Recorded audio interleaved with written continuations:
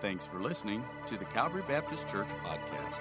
For more information, check us out at cbctaylorville.com. Join us now as Pastor Steve delivers this week's message. As you're seated this morning, I want to just encourage you to repeat to yourself those last 6 words that we sang. I am a child of God. Powerful phrase. And if you are one of his children, I hope that just brings you encouragement and strength. And my prayer is also, if you're here this morning and you're not sure of that truth yet, that before you leave here, that would be a reality in your life. I am a child of God. Welcome to Calvary. I know Josh has already told you he's glad you're here, and I want to repeat that. Thank you for joining us today here in person. It's good to see your bright and shining faces, and thank you also for those joining us online. We're glad that you're able to be with us and gather as we come together to learn and to worship together in God's house today. If you've been with us the last few weeks, you know as we've come into this 2021, we're looking at this idea of moving forward. Where we've been, God has been gracious and helped us in so many ways, but we believe He's calling us to move forward, to just continue to take those next steps. We've talked about that in church here. The last couple of weeks, we've had some very important leadership meetings, different teams within the church, and we've been talking about that very topic of God leading us and where we're going, and we're excited about what God is doing in us, among us, through us, and we're looking forward to what God's going to do in 2021. But I have to say, I believe we've started this year with that thought in mind on the right foot, and that is talking about what we've been these last couple of weeks about praying it forward. The idea of, yes, we're moving, but we're not moving on our own initiative and with our own strength. That comes as we are seeking and speaking to the one who is able to do more than we could ever imagine. So we're praying it forward, and that's what we've been looking at the last few weeks, and many of you have been a part of our prayer journals, or you've been a part of some of our activities tonight. We come together for our wrap-up of this 21 days of prayer, and that will be at 5 o'clock here in the auditorium. We'll be praying. We'll be sharing testimony. The Lord's Supper. It's going to be a wonderful time. I hope you're able to join us this evening as we kind of bring this 21 days to a conclusion. First, we start off this year talking about a prayer that Paul prayed to his friends of Ephesus. And essentially, it's a prayer that I hope we're all kind of grabbing a hold of, and that is, I want to know God better. That this week, this day, this year, that we just truly have a better awareness and are closer to in that relationship. So knowing God better. Last Sunday, if you were able to watch us or to be with us, Chris Goodman was able to preach about, remember that door that he talked about, the push. Pray until something happens, right? And that idea of enduring and persisting in prayer and what God could do as we pray in that way. So as we move forward, today I want to talk to you about the high call of prayer. A high calling of prayer. We're actually going to speak about a specific aspect of prayer that I think all of us are familiar with. As we get into it, you'll understand what I'm saying. But I truly believe that maybe we don't understand it quite as well as we think we do, perhaps, and maybe we're not using it to the full ability that God has designed for us. So as we talk about this high calling, I want to start in the Old Testament. We're going to look at an example from Genesis chapter number 18. And there's a guy in this particular account that you probably have heard of. His name's Abraham, the kind of the founder of the Jewish faith, the one that God called as the chosen people. Abraham is in a very unique position here. He's actually face to face with the Lord. In this chapter, the Lord has allowed himself to be seen in a human form, and Abraham's having a one-on-one conversation with him. Kind of an interesting endeavor. And the Lord speaks to him in this way. We'll pick it up in verse number 20. The Lord said, and he says to Abraham, the outcry against Sodom and Gomorrah is so great, and their sin is so grievous, that I will go down and see if what they have done is as bad as the outcry that has reached to me, and if not, I will know. The next verse says, and the men that were with him turned away and went toward Sodom, but Abraham remained standing before the Lord. And that kind of sets our stage. Here's now Abraham alone with God having this incredible conversation that begins to ensue. In fact, we'll find that Abraham kind of initiates the next part of this conversation by asking God some very pointed questions. Here's what we kind of know from understanding the background, is that Abraham would have been aware of some of the evils, the problems in Sodom and Gomorrah that God was talking about. He had a relative that resided there with his family, his nephew Lot. So Abraham, I'm sure, was aware of what was going on and probably would have said, I get what God's saying. There's a lot of problems in Sodom and Gomorrah. And so with that in mind, he knew that what God was talking about, and he understood judgment's coming. Sodom and Gomorrah is going to, there is a judgment that God has proclaimed based on their wickedness. So with that in mind, God and Abraham have this conversation, and you see in this incredible relationship that Abraham had with God. In fact, New Testament says that Abraham was a friend of God, a wonderful idea, and it's something we can remember. God says that we are also, as through Christ, are his friends. But this is a relationship that they're speaking just one-on-one. In fact, look how Abraham now addresses God. Verse 23, Abraham approached him, the Lord, and he said, will you sweep away the righteous with the wicked? What if there are 50 righteous people in the city? Will you really sweep it away and not spare the place for the sake of the 50 righteous people in it?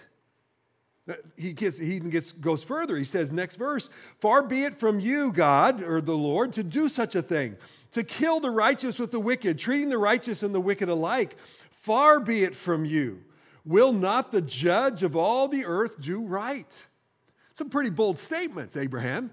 You're looking at God in the face. You're saying, God, are you sure? Is this something that, are you sure this would be the right thing to do, God? He's kind of asking him in a very inquisitive fashion. And here's what's incredible is God's response. Verse 26, the Lord said, if I find 50 righteous people in the city of Sodom, I will spare the whole place for their sake. God responds to Abraham's bold prayer. Now, what the rest of this conversation, I'll let you read it yourself because it's very interesting. It's almost as if Abraham's bargaining with God. We just heard, he says, if there's 50 righteous, will you spare it? God says, I will. So Abraham's thinking, and he goes, what if there's only 45? God says, I'll spare it for 45. And he keeps moving. What about 40? What about 30? What about, give me a 40. No, I'm just kidding. It wasn't quite that auction, but you get the point, and then he comes down 20. What if, God, there's only 10 righteous people in the city? Would you spare it? And God responds, I will spare the city if we find 10 righteous people in this place. Now, this is an incredible conversation, and talking to the Lord, this would be an understanding of a prayer that Abraham's asking some very bold requests of God. 6 times, he implores God about withholding his judgment if he finds the righteous, and 6 times God answers, if I find that, I will spare the city. What an incredible picture that we have here. I know that Abraham had a nephew there. He had some family. But even he starts off, it's more than just his family. He's praying for his family, but also for others. He may not even know their name, not even know who they are, but he's praying on their behalf to God. He's speaking to God on their person. And what's incredible is God responded. God actually spoke back to him on behalf of the people that maybe Abraham had never even met. Now, what we want to talk about today, this high calling, this is the first example of what we would refer to in this, and I call it a high calling from God when it comes to prayer. The word we would use is the word intercession. The word of interceding for others, going to God in the behalf of others. Let me start it this way. Ask you a question. If you could ask God for anything, what would you ask for? Now, just think about that question. I don't know, but I think most of us, one of the first things, it would come about something for us. I need help in this. I'd like help in here for my job, for my relationship, for my body, for whatever, for me to find a parking spot, whatever. There would be something about me. And understand, that's incredibly important. God has actually said to cast your burdens on him. Take those cares before him. Trust in him as you pray. That's part of it. That's how we stop worry. Remember, as he said, take everything to him in prayer. But my suggestion for today is, if that's the majority of what our prayers revolve around is for us, we're missing an incredible part of what God intends for prayer to do. And it comes back to this word, intercession. By definition, in case you're unaware, intercession literally means to intervene. It means pleading, praying to God on the behalf of someone else. here's what I want us to do today. All that we've been reminded of in these last few weeks, all that you know about prayer and the importance and even the push that we talked about, pray until something happens. Take all of that, and I want you now to focus it on the idea of taking that, what you know, and putting it in praying for other people. The importance of intercession is what I believe is this high calling that God has given us as His people when we pray. Now, there's a lot of examples in the Scriptures, and we'll kind of touch on some as we go through this today. But one that classic, in my opinion, a descendant of this Abraham's who we've talked about, his name is Moses. Maybe you've heard that name too, right? Those are kind of the two big names, Abraham, Moses. Moses comes several hundred years after Abraham. And when Moses comes on the scene, Israel has been in captivity in Egypt for over 400 years. Moses rises up, and God is going to use him to lead the people out of slavery, right? Kind of like the song that we just sang, leading them out of that captivity. So Moses does. God uses him. The people are out of Egypt. They have the Red Sea experience, all these great things that happen to them. But it doesn't take long for Israel to revert back to some old bad habits that they picked up in Egypt. One day Moses isn't around, and the people are kind of fearful, and so they actually construct a golden idol of a calf, and then Aaron tells them, now we're going to bow down, we're going to worship this idol, and he actually says, because this is the God that brought you out of Egypt. Wow, what a slap in the face of the Almighty. And God was not all too happy with that experience, and He had let Moses know how unhappy he was. So now Moses responds to God. Listen to how Moses speaks. In Exodus 32, Moses went back to the Lord and said, "Oh, what great sin these people have committed. They have made themselves gods of gold." He doesn't pull any punches, no excuses. What they did was horrible, God. They have defied you. But look at the next phrase. This is what we call intercession. Verse 32, "But now, please forgive their sin, but if not, then blot me out of the book you have written." Moses literally says, God, please forgive them. But if you can't forgive them, then please take my name out of the book. I will go with them. That's the heart of intercession. As we're looking at Moses and even Abraham's example, what we're seeing now, it takes intercession, I believe, to a different level. Now we're starting to see a precedent here that intercession is going to be costly. Intercession, true, genuine intercession, is going to require sacrifice, even as it does in Abraham and even Moses' case. And that's something that is going to cost. So remember that as we talk about intercession, because the greatest example of intercession we have actually comes in the New Testament. The picture we have in Romans chapter 8 and verse 34 is speaking of Jesus. And in fact, this very first question, it's important. If you say you know Christ, this is an important question for all of us. Who is the one who condemns us? Who can condemn us if we're in Jesus Christ? And the simple answer is no one. There is no condemnation if you're in Jesus Christ. Hallelujah. That's phenomenal stuff. But look why that happens. The next phrase goes on to say, because Christ Jesus, who died, more than that, who was raised to life, look at this, is at the right hand of God and is also interceding for us. God is praying for you. Jesus is interceding to the Father on your behalf. That's what gives us the hope that we have, is that there is a Savior, a go-between between us and the Father, and He intercedes. He lifts us up before the Father. But don't miss it. It's associated with two very powerful things. He died and He rose again for our sins. It's about receiving that gift of salvation, and once you have, there is no condemnation, and from that point on, the Son intercedes to the Father for you. Jesus is praying for you. Hebrews 7:25 goes on to say it like this: He, that's Christ, is able to save completely those who come to God through Him, because He always lives to intercede for them. He's always the go-between. We have no hope. The only hope we have is to have a standing with God is if there's someone, a perfect sacrifice that goes between us and God, and that is Jesus. He's the only one that can make that happen, and He does, and He ever lives to intercede, to be the go-between, to give us that life forever. Jesus always lives to intercede for us.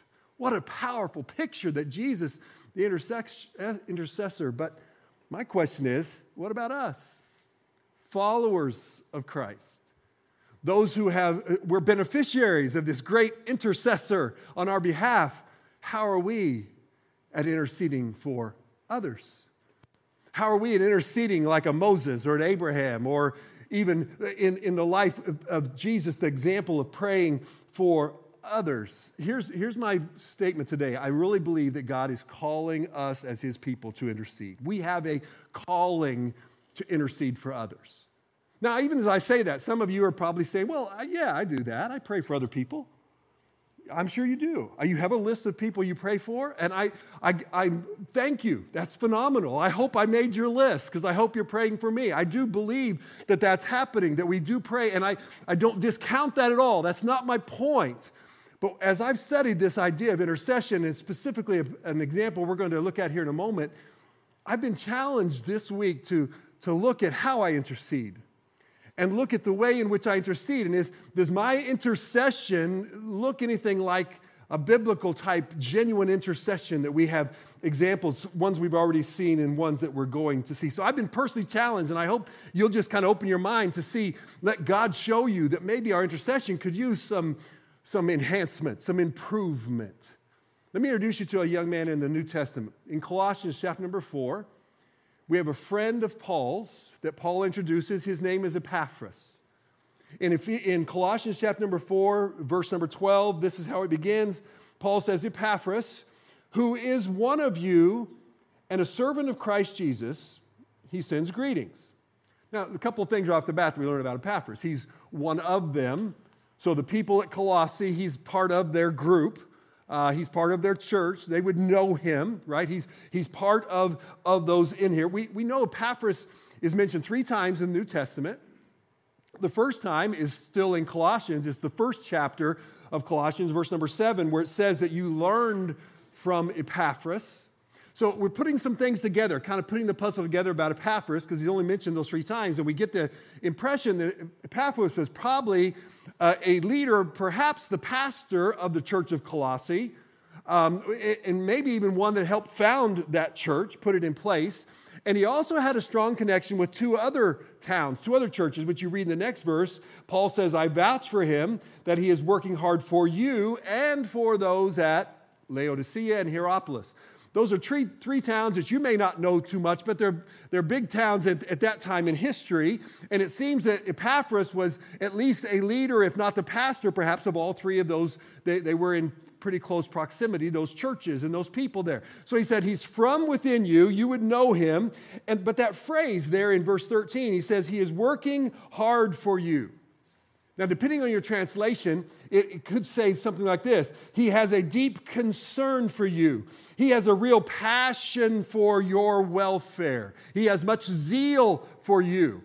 You at Colossae and these other 2 cities, he has a great passion for your benefit. Now we're starting to see a little bit of who this Epaphras was. Not only a leader, but also the heart that he has for the people in which he's a part of, in which he serves, in which he knows, and his love and his great concern for their insight. Those are great insights.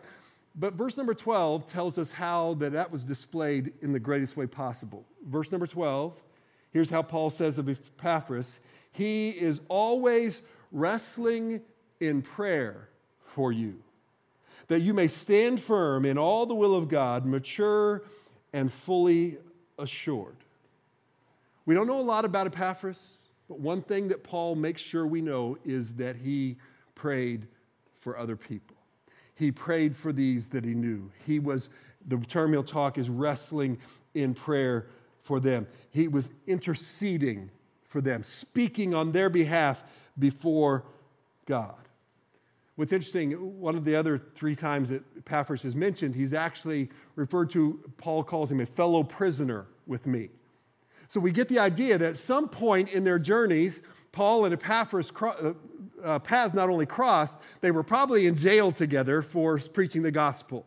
He was a fellow prisoner. They seem to have sometime perhaps been chained together. So if that's true, then my picture in my mind goes to something like this, that they're sitting there chained together, and it's about bedtime, and Paul's trying to sleep, and he hears Epaphras naming all the names of those people in Colossae and Laodicea and Hierapolis and crying out to God in their behalf, because Paul says, I know he prays hard for you.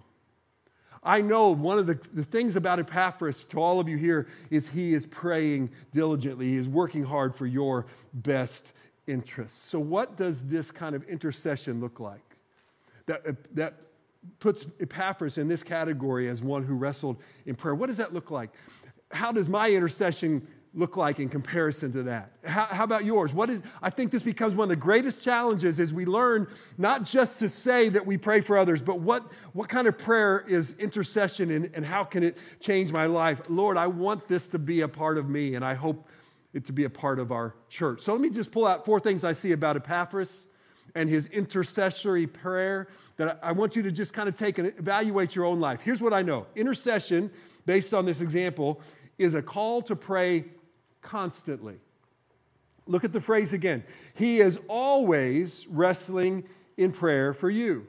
Always. Now, we all know you're never supposed to use the word never or always, right? Especially when you're in discussion of other people, because it's just too broad. Always, never. You always do that. No, that's not true. So why would Paul use that? In fact, the word means at all times. Is this just a blown out exaggeration? Maybe, except I've seen a pattern in Scripture that this kind of concept is talked about in prayer. For instance, Luke chapter 18, verse number 1, Jesus himself said this. He said, men should always pray and not give up. Uses the same word. 1 Thessalonians chapter 5, Paul talking to his friends there uses a term, and depending on your translation, he says, pray continually. Your version, you may remember, pray without ceasing. Or another version says, always pray and never give up.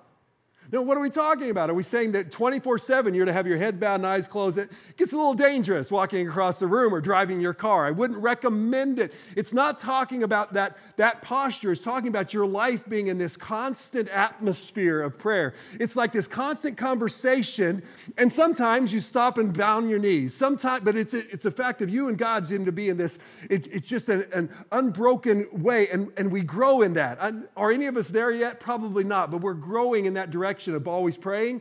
So now Paul puts that in Epaphras' boat and says that's how he prays for others, always, constantly. In fact, if you go back to verse number 2, I think he's of the same chapter, it kind of explains when Paul said, devote yourselves to prayer, being watchful and thankful. Prayer is something we do. That's what Christians do, right? There's a difference between praying and devoting yourself to prayer. There's a difference between praying and praying always. A difference about praying for others and praying for them constantly. And it's an idea that this wasn't just some lethargic kind of running through my list and I pray for them today and I'll wait till next. It's the idea. This is what Paul says. Epaphras was constantly lifting these people's names up before the Lord, taking their names to God's throne. So my question came, am I constantly in prayer, an ongoing prayer for others and their needs and what God has for them? Another thought that I learned from Epaphras, intercession in prayer is prayer that is intensive. Look at the phrase that Paul uses for him. He says, he is always wrestling in prayer for you. Now, there's some other terms. Your translation may say he labored earnestly, or he was striving in prayer, or contending in prayer. All those are the same word, but I like that word wrestling kind of gives me a good mental picture. If you've ever, and some of you have seen wrestling, or maybe you were a wrestler in high school or college, whatever, and it's that grappling and that the muscles tense and everything they had and that movement to get to somebody and that picture of wrestling. That's the picture he paints of how this intercession of Epaphras for these people. It is a word that in that time was for athletic competition. It was for military as well. It was that striving, contending. That there's an English word that we get from this word here, and that's the word agony. Think about that, agonizing in prayer for someone else. That's the description that Paul said of Epaphras. He was praying for you always, but he was doing it intensively in using this idea of in agony. In fact, there's another example in Scripture of a prayer something like this. You may recognize when Jesus, on his last night before the crucifixion, went to a garden called Gethsemane, and he prayed to his Father there. And Luke 22 describes it this way. It says, and being in anguish, that's the same word, agony, Jesus prayed more earnestly, and his sweat was like drops of blood falling to the ground. Now that's intensive prayer. It was anguish prayer. It was prayer that literally brought him to the point of earnest prayer where his sweat became blood. I mean, it was that kind of intense prayer. We go back to this word when he says wrestling in prayer.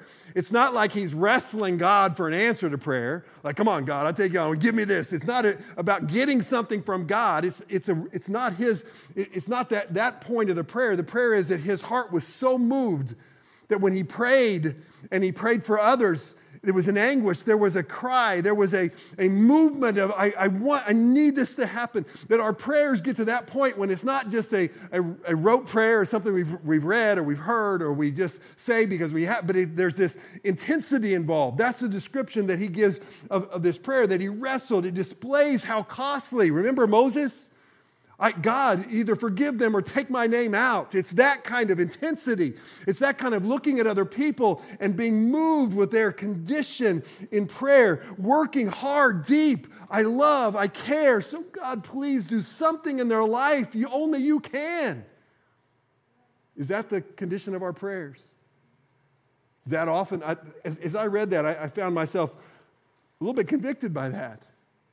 But the fact that I come to God and I speak others' names, but how often is my heart broken over the needs of somebody else? And I'm lifting them up with that kind of an attitude and that kind of a spirit. I read this week, Warren Wiersbe said that praying that costs nothing accomplishes nothing. Praying that is really not from the movement and the desire of our hearts. He goes on to say that in the middle of all the churches organizing, there ought to be more agonizing.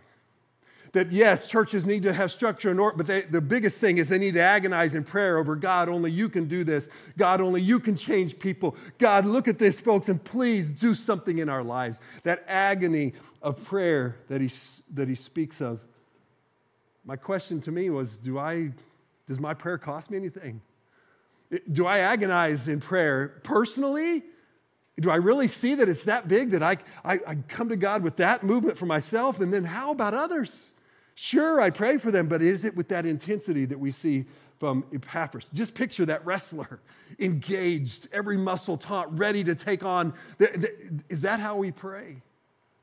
Is that how we pray for other people? Intercession. Epaphras teaches us something else. Intercession is also a call to pray personally. Look at the phrase. He said, he is always wrestling in prayer for you. Now, simply, Paul said he's from your group, so you know, but he's praying now for you. I have a feeling that Paul knew a lot of the people in Colossae simply because he heard those names being lifted up in prayer. This wasn't just some generic, I'm praying all around for there's nothing wrong with praying for the world, but let's make the world have a face and a name, and let's lift that name up to God. And that's what he did to them. He's praying for these saints specifically, and he mentions them by name. It wasn't some impersonal religious exercise. This was an intense prayer with names attached to it. God moved me to do something last night, and he does every once in a while, and I just kind of share with you what happened last night in this room. It was just me and the chairs. And I'm thinking about what I'm going to talk about today. And I kind of started walking up through the aisles of these chairs. And I'm walking out and I'm picturing some of your faces. Scary, right? I'm picturing some of your faces. And I'm looking, and as God would bring that face to mine, I would lift you up in prayer. Now, I don't say that for any other reason than God just reminded me that's how personal your prayers ought to be every week.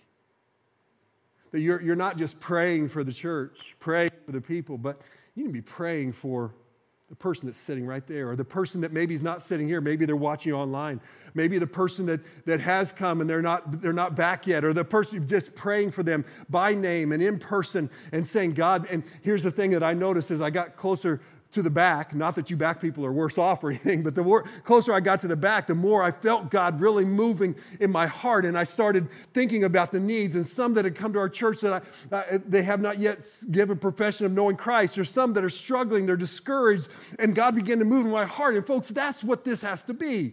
Intercession is about looking and praying the faces and the names. God, these people, I love them. God, do something in their life, because only you can make a difference. Intercession is that kind of personal prayer. Last thing I'll give you about Epaphras. Intercession is a call to pray specifically. If you were to ask Epaphras, so when you pray for these people, what do you pray for? Well, it seems like Paul heard him pray, and he kind of got the content, because the next phrase says this, that you may stand firm in all the will of God, mature and fully assured. Stand firm means don't give up any ground. The one thing, if you read Colossians, one of the main themes is the people of Colossae were being bombarded by so much false doctrine and untruth, and it was confusing, and Paul's trying to help correct that, and at some point Epaphras is saying, God, help them to stand firm. Don't let them get moved and to fall off into something that's not true. Keep them firm. And he says, not only stand firm, but stand firm in all the will of God. Don't waver from what God has called you to do. Don't get discouraged. Don't give up. Don't think something else is easier. Stand firm in God's will. And he says, and that they'll be mature, not perfect, and not sinless, but to be growing and to be changed in life and to be letting God move and to literally being full of age. And then he says, and fully assured, confident in what you believe, confident in who you are in Christ, staying fully assured of what you know and what God has done. These are tremendous topics to pray for. But let me point out something. Do you notice that he did not mention health, finances, and nothing? Those are important things to pray for when you're praying for others. Lift up their needs, but if you understand what I'm getting at, the most important thing that you're going to pray for somebody for is their relationship with Jesus Christ, their personal walk with God, that they know him and that they're growing in this walk with him. The most important thing is that all of these physical things are so important, but do you understand that God's saying through Paul and Epaphras that on all these struggles, the most important thing is that you know me better, that you're maturing, that you're growing in your faith. And that's how we're to be lifting up, that they stand firm, that they're growing in who they know to be in Jesus Christ. All of these things it's not dismissing the others, but the priority is, God, please help them to know you. Help them to stand firm. That job they have is just so hard on them. Give them strength to stand for them, stand for you, to give them that kind of prayer. Do you understand where we're going to? Which leads us to the two kind of categories of these prayers that God calls us when we're in intercession. One is when we're praying for our spiritual family, praying for those others in the family that know Christ as Savior, other believers, followers of Christ. I'll turn your attention to James 5, and you can read this passage. Wonderful thing about prayer. And specifically, he's talking about praying for each other, this intercession. And there's several things. You do pray for their health. You do pray for their well-being. But when you come to verse number 16, he says this, confess your sins to each other. Pray for each other that you may be healed. And that healing, by context, means not only physical, but spiritual, emotional, that you're praying so that God would do something in their life. But look at the last phrase. Don't miss it. The prayer of a righteous person is powerful and effective. When you pray for others, God promises there's power in that. That when you're lifting up the other people's name and you're interceding for them, God chooses to do something when you pray. Do I understand how prayer works? How an almighty God, listening to a faulty human, moves into the situation? I don't understand it, but God promises it's true. You lift up an intercession and God promises that prayer is powerful and effective. Griffin Thomas said this. He said, there are many things outside of the power of ordinary Christians. We don't have the ability to just do all kinds, but he says there's one thing every Christian can do. Every Christian can pray. And then he uses this phrase, and when we pray, prayer moves the hand that moves the world. When you pray, you're talking to the one who's in charge. There's nothing more powerful, there's nothing more compassionate, there's nothing more loving you can do than genuinely, before God, intensely lifting up the needs of someone else before the throne of God. He prayed specifically for their needs, praying for each other. And so let me encourage you, when you say to someone, I'll pray for you, number one, do it. Christians, we're renowned for saying, I'll pray for you, and then not doing it. Now, maybe you've got past that. Maybe you don't have that problem. But it kind of just flies off the tongue. Oh, I'll pray for you, brother. And then a couple days later, I'll think, is there anybody I'm supposed to pray for? I just leaves my mind. Here's something some of you have been sharing with me that I think is a great thing. When you're prompted to pray for someone, do it right then. Don't wait.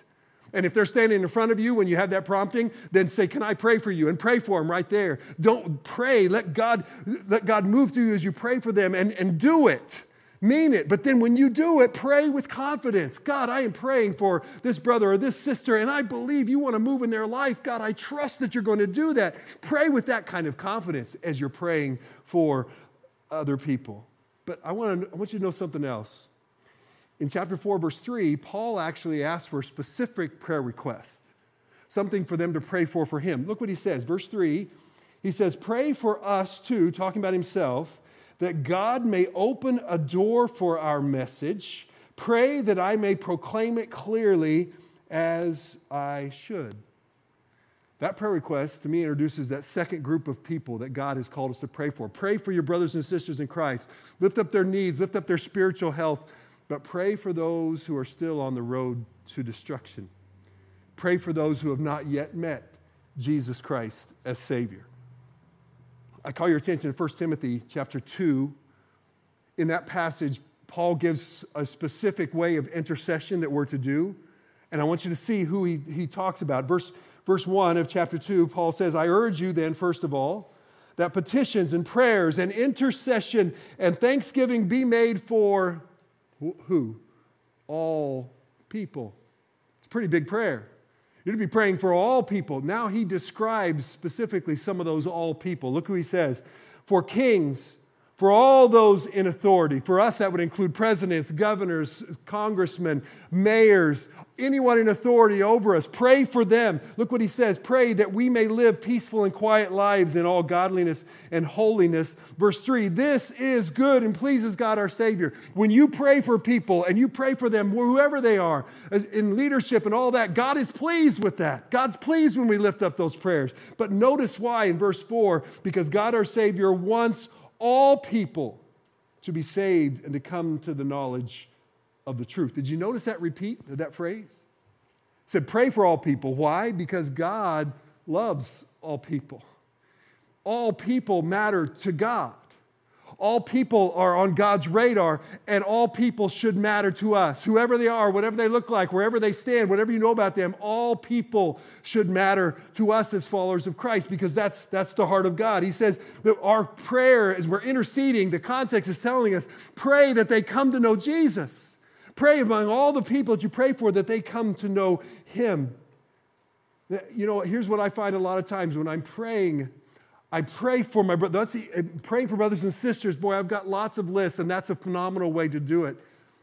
But how often am I truly interceding, begging, pleading God on the behalf of someone who's not yet met Jesus?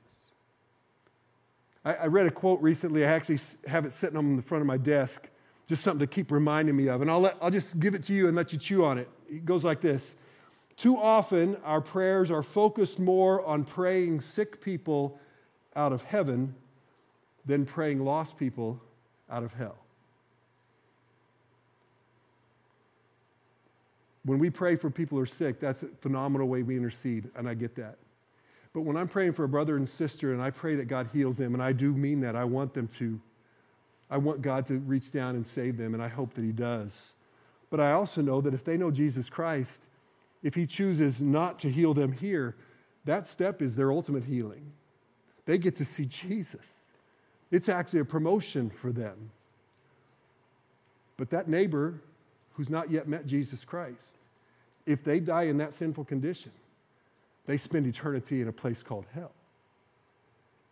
It's a whole different ball game now. Puts a whole new emphasis on how important it is when we pray. Now, I understand. I probably got people already saying it's not very kosher for you to say that people might be going to hell. That's not the culturally correct way of saying things. I mean, to say that, that's just unkind. You're being judgmental if you're saying that there's a possibility that anybody may not be on this road to destruction. God wouldn't do that, however you want to say it. But please listen. God makes it very clear in Scripture that you're going to one of two places. It's either life or destruction.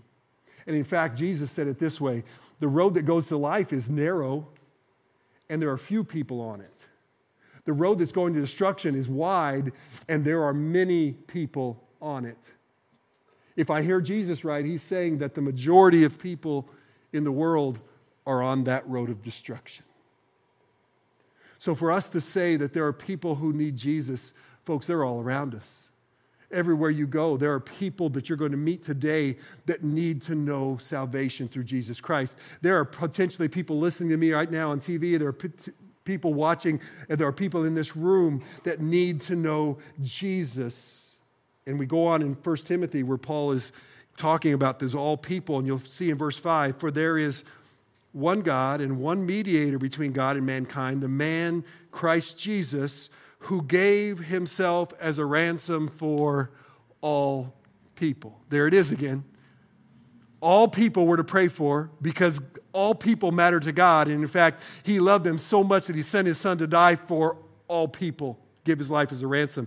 If someone's on their road to hell, it's not because that there's anything other than they're lost in their sin. It wasn't because they didn't go to church enough. It wasn't because they're not as good a person as their neighbor. It's that they don't know Jesus. But Jesus came so they could know eternal life and be ransomed. And he died and rose again so that they could have life. And if they do, they know God forever. But the people without him, here's the point. We that know him, we know this truth. We know that God has saved us. What are we going to do with that in the people that we're going to meet this week? Go back to Abraham, our opening story. Abraham, as he's interceding in that passage for other people, here's why. Because Abraham was given some inside information from the Lord himself, that judgment's coming on those people. And that moved Abraham. Let me share with you, Christians, we have some inside information. And that is that every person without Jesus Christ is headed to destruction. We know that. We have that inside information. Are we going to be moved to do anything about it? To pray for them and to do something to help point them to Jesus? You say, well, I don't want to be uncomfortable. You know, it's kind of an awkward topic, talking religion and Jesus stuff. Or I don't want them to be uncomfortable. You know, I don't want to make them feel like that I'm judging them or I feel like I'm better than them. Or here's the truth. Some of us are more worried that their morality is different or their political party is different than ours, more worried than that, than whether they know Jesus or not. It comes down to this point, folks. Do we realize how important it is that there is a destruction headed for so many people? And Jesus says there is hope if they know him. And we know that answer. Go back to that original thing with Abraham. I know I kind of played it as kind of a bargaining thing, him and God. To be honest with you, I don't think it was that at all. I think it's Abraham being moved by the ultimate outcome of their lives. He's saying, God, please, if there's just 50. Wait, God, I don't know if there's 50. What about 45, 30? God, if there's only 10, would you save them from destruction if you just find 10? He's pleading, he's begging for the lives of those who are lost. And sometimes I have to be honest, that's not how my heart goes. Oh, I want to see people saved, but is my heart moved to beg the God of this universe to bring them to himself? Here's what I know is true. The Bible's clear that those without Christ are headed for destruction. But please know this, that God's not pleased by that outcome. It's not like some people picture God as just ready to strike people and kind of almost in laughter when they fall. That's not God at all. Listen to Ezekiel 33, verse 11. As surely as I live, declares the sovereign Lord, I take no pleasure in the death of the wicked, but rather that they would turn from their ways and live. God's desire is that they would know truth. Peter put it this way in 2 Peter 3. He said, the Lord is patient, not wanting anyone to perish, but everyone to come to repentance. So when you feel your heart moved for those in your life that are on the road to destruction, a neighbor, a friend, and you feel your desire, God, please save them. Please bring someone in their life that will show them. Help me to show them. When you're feeling that compassion, you're feeling the heart of God. You're feeling the agenda of God for those people, and you're actually wording back to him what his desire is for those folks. So as we come to this, my prayer is on the behalf of others. Am I going to be willing to pray with intensity? Pray constantly. Pray personally. Pray specifically, God, for my brothers and sisters in Christ, and for those who do not yet know you. God, I come to you and say, do something miraculous in their lives. I want to kind of wrap it up as we come to the end of this 21 days. If you've been in our journal, today's thing, the 21st day, on this day, the author gives us an example of something that many of the churches he's involved with, the Converge churches, for several years now have been kind of quoting a phrase, quoting a sentence that I thought is really powerful in the way that we end this. And it goes like this. This is what they've been praying in behalf of other people. They say, pray that each one reach one, each one raise one, each one start one, and each one send one. Now that sounds interesting, but let me explain it. Each one reach one. That means the prayer is that every person in our congregation would have the opportunity to bring someone to faith. And that's my prayer for us this year, that in our congregation, all across both our services and online, that you would have an opportunity this year to lead someone to faith in Jesus Christ. Each one reach one. Each one raise one. That is, that while we're involved, we're also helping others take their next step in maturity. It may be in a small group. It may be just putting an arm of encouragement and praying for them. But each one raising one up to take steps to follow Jesus. The next two are more church-reminded when it talks about each one start one. It's talking about every congregation intentionally planting another church that more people in another location can be reached for Christ. We have some churches right now that we support that are doing just that. They're starting to reach people. But the prayer this year, God, would you bring another church planter to us and help us to start a church? And then the last one, each one send one. The prayer being that from our congregation there would be those sent out. Not only to reach our neighborhood, but to reach maybe another city or to reach around the world, much like our missionaries, the Goodmans or the Wendells or Eric Ream, that God takes them from here and he's planted them other places doing what he's called them to do. So God send one. Hear that again. Each one reach one. Each one raise one. Each one start one. Each one send one. So let me add one more to that today. Each one pray for one.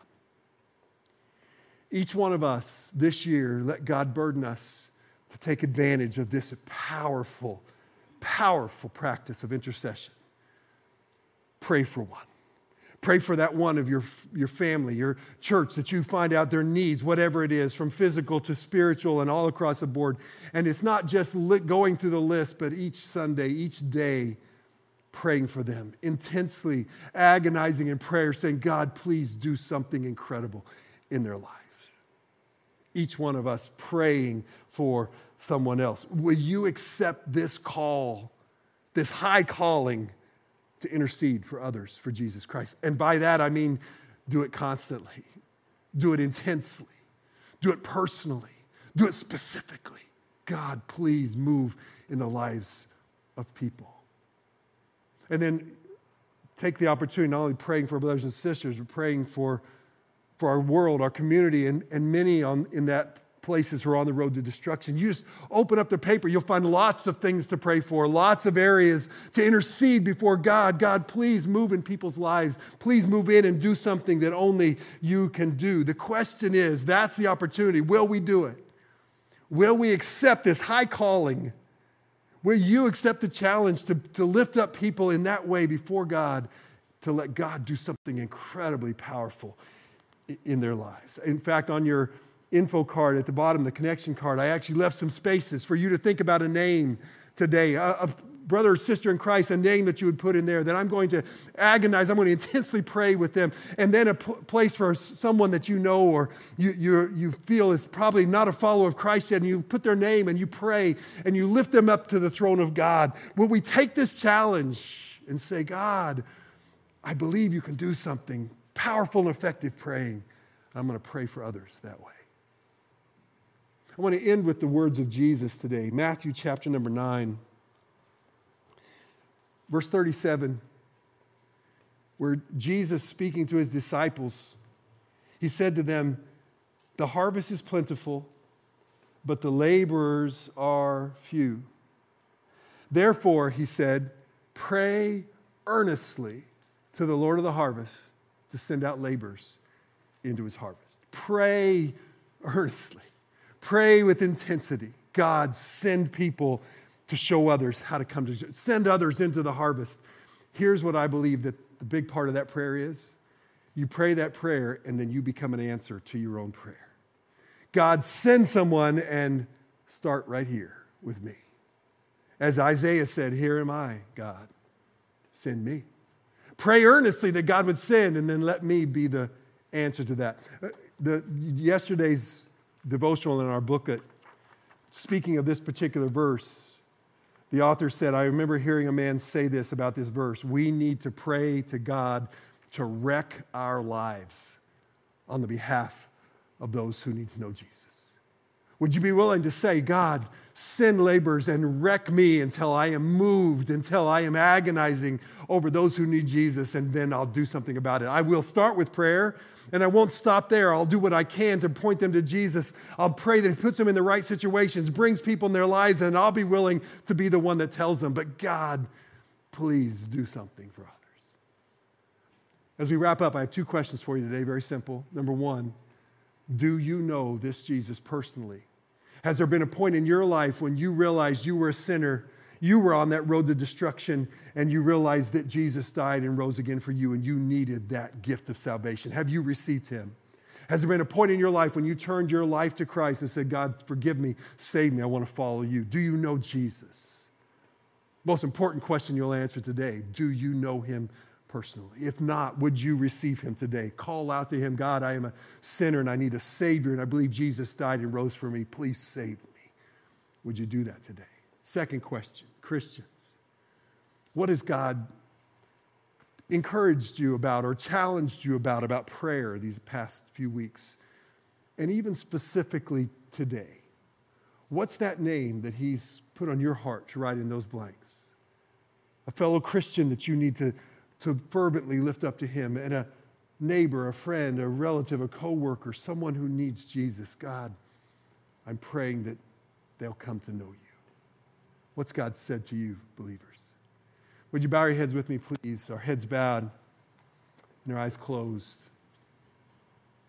As we consider what God has said to us today, and let me just encourage you to take this time and just respond as God has spoken to you. If you're here today and you've not received Jesus, in the quietness of this moment, just call out to him, God, save me, please, forgive me. If you're a Christian, maybe right now be lifting up those names that God has in your mind, or maybe just as I've been praying recently, God, move my heart to be a true intercessor for others. What does that look like for you? Father, thank you. We love you. Thank you for moving in our hearts. And Lord, I pray that we take what you said to us today and we truly apply it. Thank you for sending your Son in our behalf. Now, Lord, help us to go in the behalf of others to your throne and pray and lift their names up to you. Thank you for this high calling. Help us to make the best use of it this week. And Lord, if there's one here today, one listening online today who's not yet received Christ as Savior, please stir in their heart this need. Call them to call out to you and receive your salvation. Our heads stay bowed and eyes closed. Music begins. God has spoken to you. I invite you to respond.